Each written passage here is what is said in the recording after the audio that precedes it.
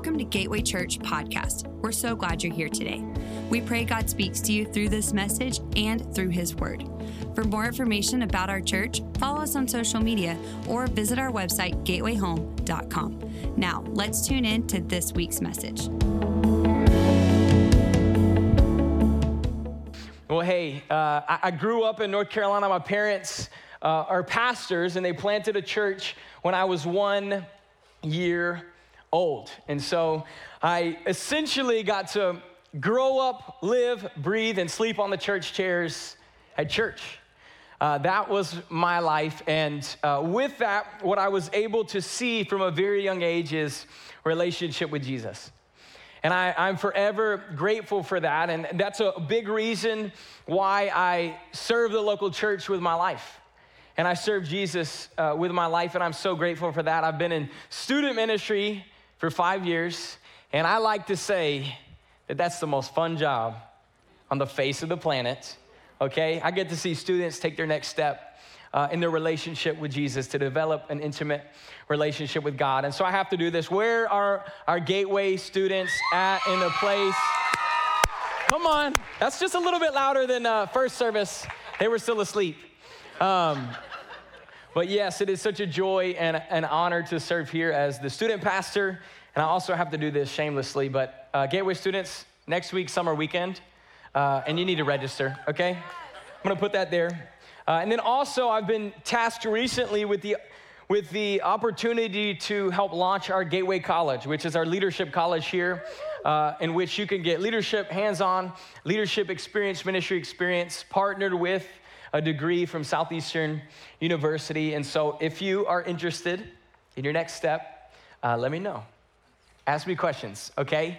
But with that, and thinking about just the journey that God has allowed me to walk, I have been privileged to see the fundamentals of the faith lived out before my eyes. And so my aim today, and what I feel like God put on my heart for us today, is to challenge our faith, but to look at that and the implications of our faith on generations. And so when I reference the next generation today, I want you to know I'm not just talking about like the young gen, okay? I'm not just talking about like junior high, high school. I'm talking about the generation behind the generation that you're in. And so I wanted us to have that preface, but before we dive in, I want to pray, and I want us to continue to give this time to the Lord. So Lord God, we just thank you for today. Thank you for your word. Thank you for the opportunity to gather. It is such a gift. It is such a joy. It is such a privilege. Would you stir our hearts today, God? Would you challenge our faith? And God, would you just challenge us to impart things into the next generation? We love you. We praise you. We honor you. In the name of Jesus, everybody said, amen and amen. Well, 2 Timothy 1, verse 5 says, I remember your genuine faith, for you share the faith that first filled your grandmother Lois and your mother Eunice. And I know that same faith continues strong in you. And Paul's writing this letter, 2 Timothy, and what the letters of 1st and 2 Timothy could be coined as is some of the most personal letters that Paul wrote. And he's writing this to a young man who he's investing in. And he says, hey, I noticed this about you, that your faith is strong. But it didn't just start with you. It was seen in your grandmother and in your mother. And now I see it in you. And how powerful it is for an older generation to call something great out in the younger generation. Amen? Well, speaking of grandmothers, and I want to preface this. I've titled this message, If I Only Knew. And we'll come back to that in just a bit. But speaking of grandmothers, I love my grandma. I call her Nana specifically. But a couple months ago, she called Ashlyn and I while we were watching sports. Really, she texted me and was like, hey, can you talk? And I was like, oh, are you okay? Yes, I can talk. And so we paused what we were watching, and I put it on speaker. And for as long as I can remember, my grandma has been a Sunday school teacher.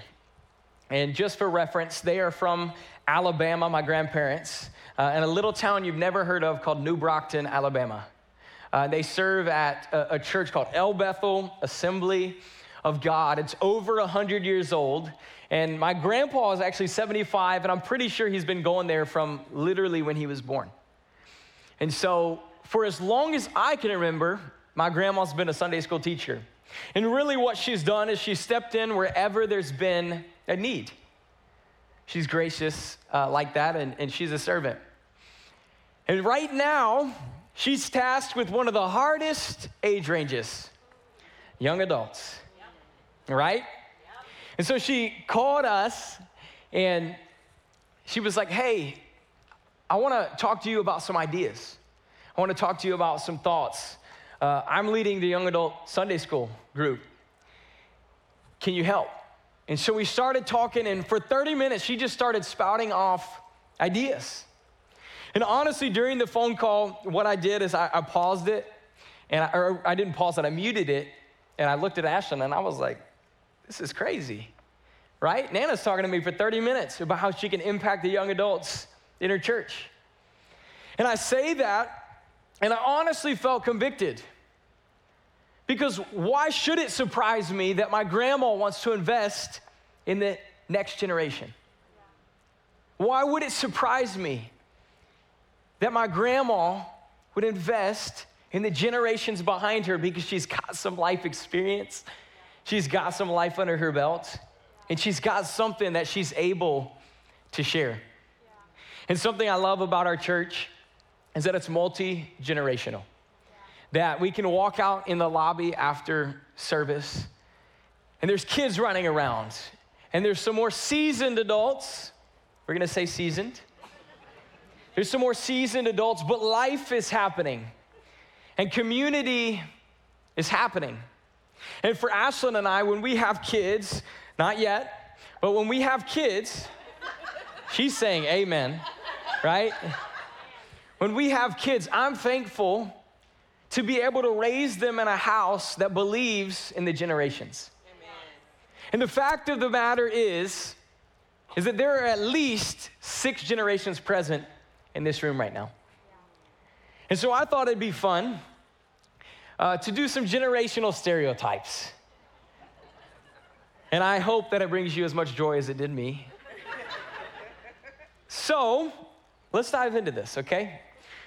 We got the silent generation, okay? And I didn't come up with these names. This is research, okay? We got the silent generation born 1925 to 1945. You might be in this generation if you constantly have questions about technology and carry hard candies with you wherever you go. All right? I know Nana always has a mint when I need it. Y'all know what I'm talking about, okay? On a serious note, you're likely reserved and polite. Then we got the baby boomers, born 1946 to 1964. You might be in this generation if you have an obsession with nostalgia and use phrases like back in the good old days and when I was your age excessively. On a serious note, you're likely hardworking and ambitious, and you know what it means to have some elbow grease, and we need that, all right? Generation X, born 1965 to 1980. You might be in this generation if you're sarcastic by nature, yes, and have a bend toward every possible 90s pop culture reference that most of us cannot understand. Yes. Yes. On a serious note, you're likely independent and self-reliant. And then we got the millennials. Oh, they cheering. Born 1981 to 1996. And I thought about coming up with a stereotype for them, but then I realized they probably were running late to church still. Right? I'm just kidding, but not really. On a serious note, they value work-life balance and happiness, even at the expense of money, right? Really finding their groove. Gen Z, This is the Gateway students. Where are you at? Come on. Gen Z, born 1997 to 2012. You might be in this generation if you have a shorter attention span than a goldfish. Your screen time is more than your sleep time. And you wear hoodies in 100-degree weather. Can you make it make sense? Please. Nobody understands. We in Texas, y'all. Come on. I thought we were doing better than that. All right? On a serious note, you're likely tech savvy and have a knack for ingenuity. And then we got Gen Alpha, okay? We went from Gen Z to Gen A. And honestly, they're born 2013 to 2025, so some of them aren't even born yet, all right? So we don't know much about them. But I think it would be safe to say that they're probably gonna be the first generation that are experts with artificial intelligence, okay? Kind of wild, all right? But all jokes aside, there are 6 generations present in the room today. And I say this to get to the point that overlooking the impact that we could have on the generations behind us would be a grave mistake. Because our proximity matters. Even the fact that we can come into this room today and we can worship our God with Generation Alpha and the silent generation is such a gift. It is such a gift. Because I promise you, there's something they're gleaning that you might not even recognize. There's something that they're seeing that you might not even recognize. And so what is our posture? How are we to respond? And we can look at the book of Judges. Israel is God's chosen people. And at this specific time, what they were tasked with was to settle the land of Canaan, the promised land. Well, what God had commissioned them to do was to drive out the enemies of the land before they settled it. Well, they failed to drive out the enemies, and they actually settled the land and allowed the enemy to settle there too. And this brings a question for us in our life. What's living in the land that God has called us to settle that we need to drive out? Anyways, the book of Judges gets its name from the fact that God would raise up judges or minor rulers to lead the Israelites out of the oppression of the foreign powers. And all throughout the book, they continue this vicious cycle. Wow. And what happens, and I'll give you kind of the cycle, but the people do evil in God's sight by worshiping idols. God allows them to be given over in oppression to the foreign powers. The people have a reality check, like we're praying that Gen Z does about their hoodies, right? They have a reality check and realize their need for God. And so they cry out, and God, because he's so merciful and gracious, amen, hears their cry, and he raises up rulers or leaders that rise up and they actually overthrow the foreign powers. And throughout the rest of those leaders' life, Israel worships God. But shortly thereafter, the leader dies and the vicious cycle continues. In Judges 2, 10 through 12, it says, after that generation died. And that generation is actually referencing the Joshua generation, when Joshua was leading Israel. Another generation grew up who did not acknowledge the Lord or remember the mighty things he had done for Israel. The Israelites did evil in the Lord's sight and served the images of Baal. They abandoned the Lord, the God of their ancestors, who had brought them out of Egypt. They went after other gods, worshiping the gods of the people around them, and they angered the Lord. And so this brings a question that I want to ask us today? Who's going to tell the next generation of the power, of the miracles, of the workings of our good God? Who is going to tell them? My grandpa, who is the one that I referenced earlier, has been a barber for upwards of 50 years. He owns a small barber shop in right outside of his town. And what I did every summer growing up is I would go work with him. And I would get to spend time with him.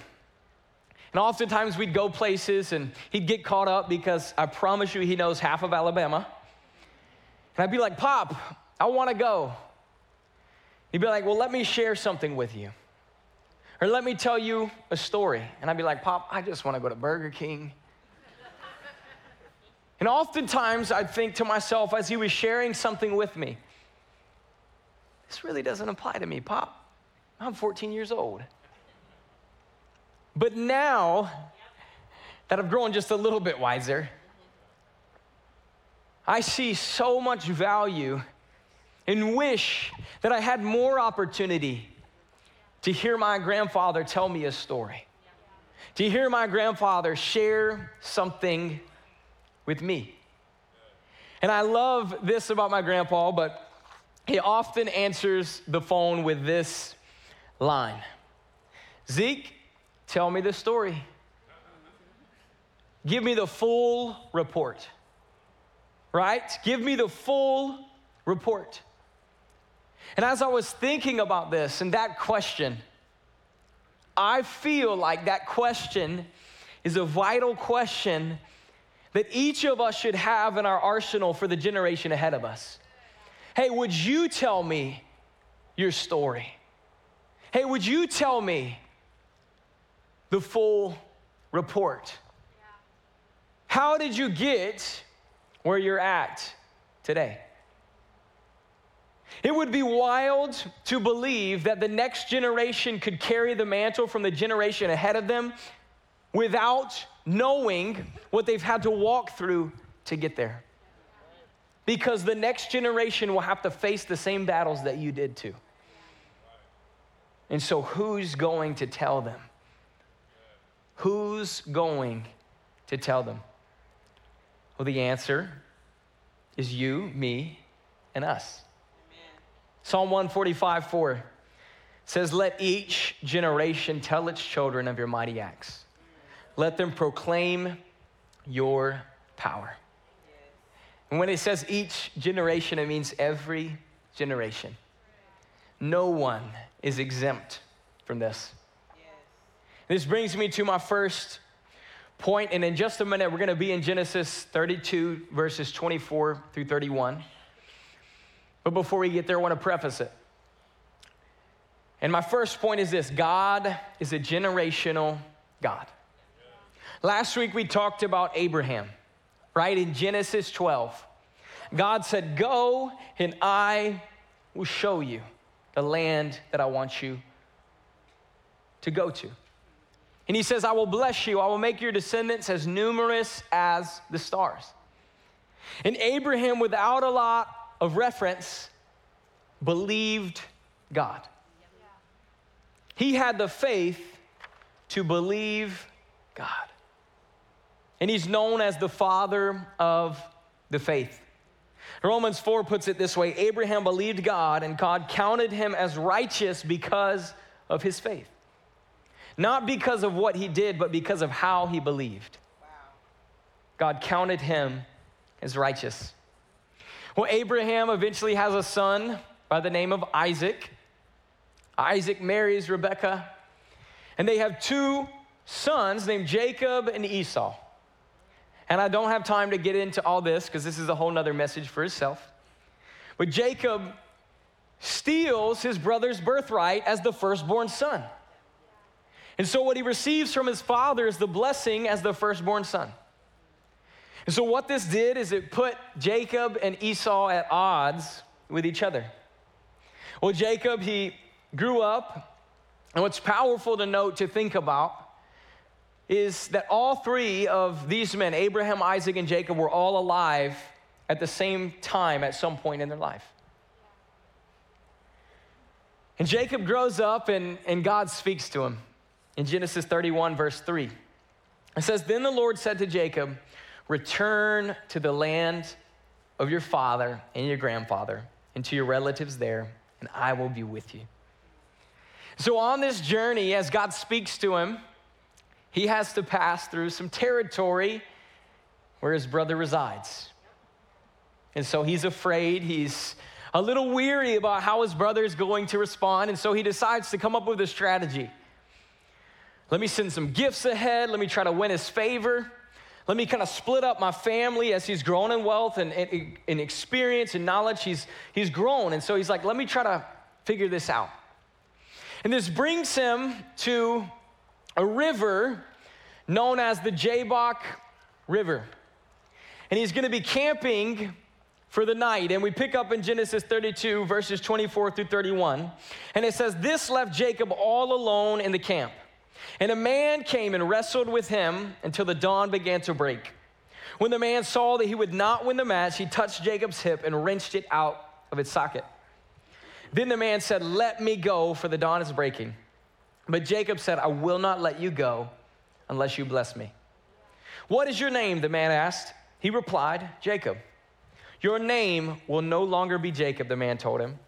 'From now on you will be called Israel, because you have fought with God and with men and have won.'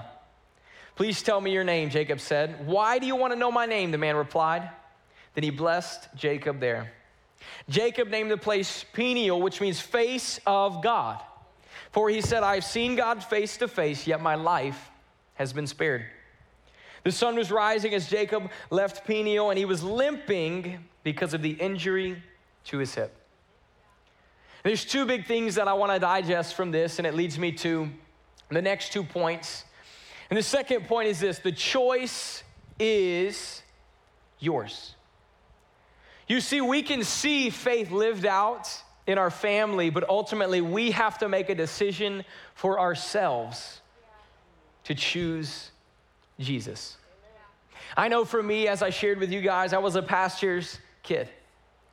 I was at church all the time. Right? Somebody said same. You feel me, okay? But what I had the opportunity to do is to learn a love for Jesus. But I believe there's a difference in love for Jesus and being surrendered to the will of God. And so when I was 19 years old, my parents dropped me off at college here in the great state of Texas. Everything's better in Texas, amen? At least I found that, all right? They dropped me off at college. It was actually my birthday, my real birthday. And I call that my spiritual birthday in this sense. But I remember having an encounter with God that changed my life forever. And I sat down on my dorm room floor. My roommate wasn't there yet. I didn't even have all my stuff unpacked or organized. And if you know me, I like stuff organized. So that was hard. And I sat down and I opened my Bible. And I felt like God just spoke these words to me: your faith is your own. You have to choose it. Your faith is your own. You have to choose it. And so from that day, I made a decision: God, I surrender to whatever it is that you ask me to do in my life. I give it to you. I don't know what it's gonna look like. I wish you would show me. But I trust you. And for Jacob, although he had grown up with his grandfather Abraham being the father of faith, with his dad Isaac being a man of faith, he still had to come to this place in which the Jabbok River can be translated or mean the place of breaking. He still had to come to this place of breaking for himself, where he said, God, I surrender to you. And with that, what God did is he spoke identity over Jacob. He said, you are Israel, in which the 12 tribes of Israel would be birthed, in which we'd find the lineage of Jesus. Do you think that Jacob had that in his scope? Absolutely not. But did God? Absolutely, he did. And with that, I think about this for us. And I think about, well, what's our part to play in faith? And it's to make a decision for ourselves. Colossians 3:10 says, put on your new nature. How many of you are thankful that when you believe in Jesus, it's out with the old and in with the new? Come on, right? Put on your new nature and be renewed as you learn to know your Creator and become like Him. And what I found is that this is a journey, and faith is a journey of steps, right? Not of leaps, but of steps. Every day, we have the opportunity to know our Creator and to become more like Him. In 2 Corinthians 5:16 through 17, it says, so we have stopped evaluating others from a human point of view. At one time, we thought of Christ merely from a human point of view. How differently we know Him now. This means that anyone who belongs to Christ has become a new person. The old life is gone. A new life has begun. We can see someone's life impacted by Jesus, but we are also responsible for making that decision to let Him impact us for ourselves. And I don't know if there's somebody in here or multiple people in here today who you've grown up in church, right? You might not be a pastor's kid, but you might be a church kid, or your family has strong faith. Your grandmother, your mother, your grandfather, your father. Your family has strong faith. But you're at this point today where you say, I've seen it in my family, but I don't feel like I've experienced it for myself. Could it be that you're wrestling with God when He's saying surrender? Wow. Or you might be somebody in here who is a first generation Christian. And man, that's powerful. Amen. That you don't have a frame of reference for faith in your family, but you've said, I want to make this decision for myself. Amen. Well, I want you to know that our God, as Ephesians 3:20 puts it, is a God of immeasurably more than we could ask, think, or imagine. And He's a God who will do immeasurably more than we could ask, think, or imagine. Think of Peter, for example. He rejected Jesus, and yet he preached the first sermon, and 3,000 people got saved. Do you think that that was something that he had in mind? Especially after he rejected Jesus? Absolutely not. But did God have that in mind? Absolutely, He did.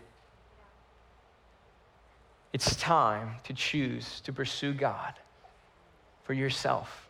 It's a personal decision. And this brings me to my last point, and it's more of a question for us. But it's this: where's your limp? In Genesis 32, verse 31, it says, the sun was rising as Jacob left Peniel, and he was limping because of the injury to his hip. And so when he had this encounter with God, what actually physically happened is the way that he walked changed.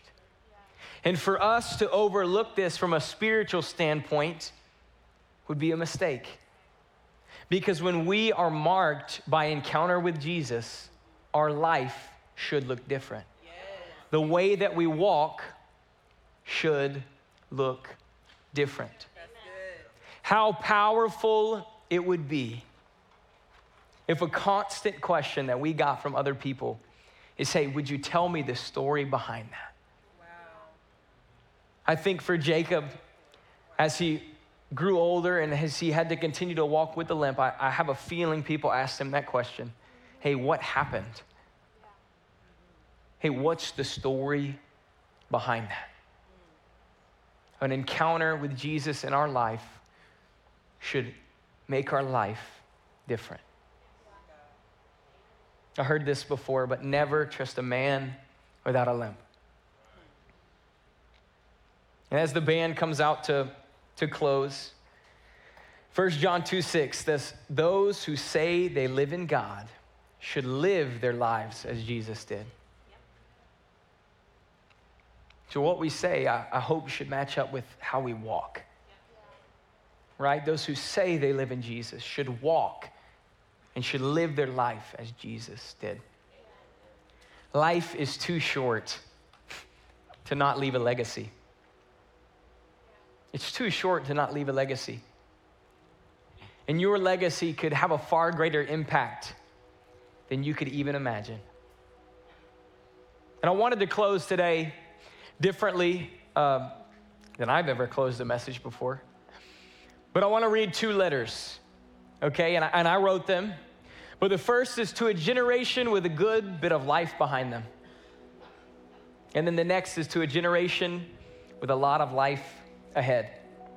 And I'll let you be the judge of where you're at in that sense. But I'm reading these from a place of need for myself. And for, I hope, the generations that are represented in this room. But to a generation with a good bit of life behind them, I say this humbly and from a place of need myself. The next generation needs to know what you've walked through. We need to know the mantle we are picking up and having to continue to carry. Sometimes, though, we need to know why we should or shouldn't do something instead of what we should or shouldn't do. We desperately need to know what's ahead. We desperately need to know the battles that we're going to face because they are inevitable. We desperately need you to be willing to invest in us, believe in us, and walk out a life that has been impacted by encounter with Jesus. Bear with us because we will get it wrong sometimes. We're going to plant seeds one day ourselves, but we can't do it without you and what you will deposit in us. We can pour into the generation behind us because of the well we get to drink from each of you. If we only knew. If I only knew what it took, we would have the chance to make the changes necessary to live a life marked by Jesus and to leave a lasting impact. And to a generation with a lot of life ahead, humble yourself. Always be willing to learn. Ask for the story behind the generations ahead of you. Listen more than you talk. I'm speaking this to myself. Seek out wisdom in decisions and actions. Recognize that there is a deep well in the generations ahead of you and be willing to drink from that well. It's absolute necessity to be who God has called you to be and to continue the legacy of a life marked by encounter with Jesus. I say it again, always be willing to learn. You do not have it all figured out. But with the help of the generations ahead, we have the opportunity to see God do far beyond what we could ever imagine. It can't be done on our own, though. It can't be done by ourselves. And if you would you all stand with me this morning? I want to close with a question that we often close with here. For us to ask ourselves, Holy Spirit, what are you saying to me? Holy Spirit, what are you saying to me? And I'm going to close in prayer in just a minute, and our prayer team will be up here to pray with you. But I want to encourage you, if you made a decision and you feel impressed to make a decision to follow Jesus today, we want to pray for you. If you feel like your heart's being stirred to invest in the next generation in some way, but you don't know what that looks like, we want to pray for you. If you need prayer for anything, we want to pray for you. We want to partner with you. We want to encourage you. But would we not leave this place today without asking the question, Holy Spirit, what are you saying to me? So Lord God, we just thank you for the opportunity to be in your house. Thank you for your word. Thank you that you are a generational God and that, Lord, we can have a personal relationship with you. Would you stir our hearts today? Would you speak to us? Holy Spirit, would you illuminate and open our eyes to what you're saying? Would our ears be open? Would our hearts be willing to believe? In the name of Jesus, amen and amen.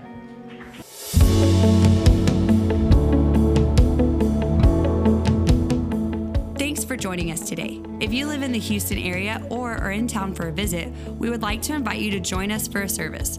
For service times and location, or more information about Gateway Church, follow us on social media or visit our website, gatewayhome.com.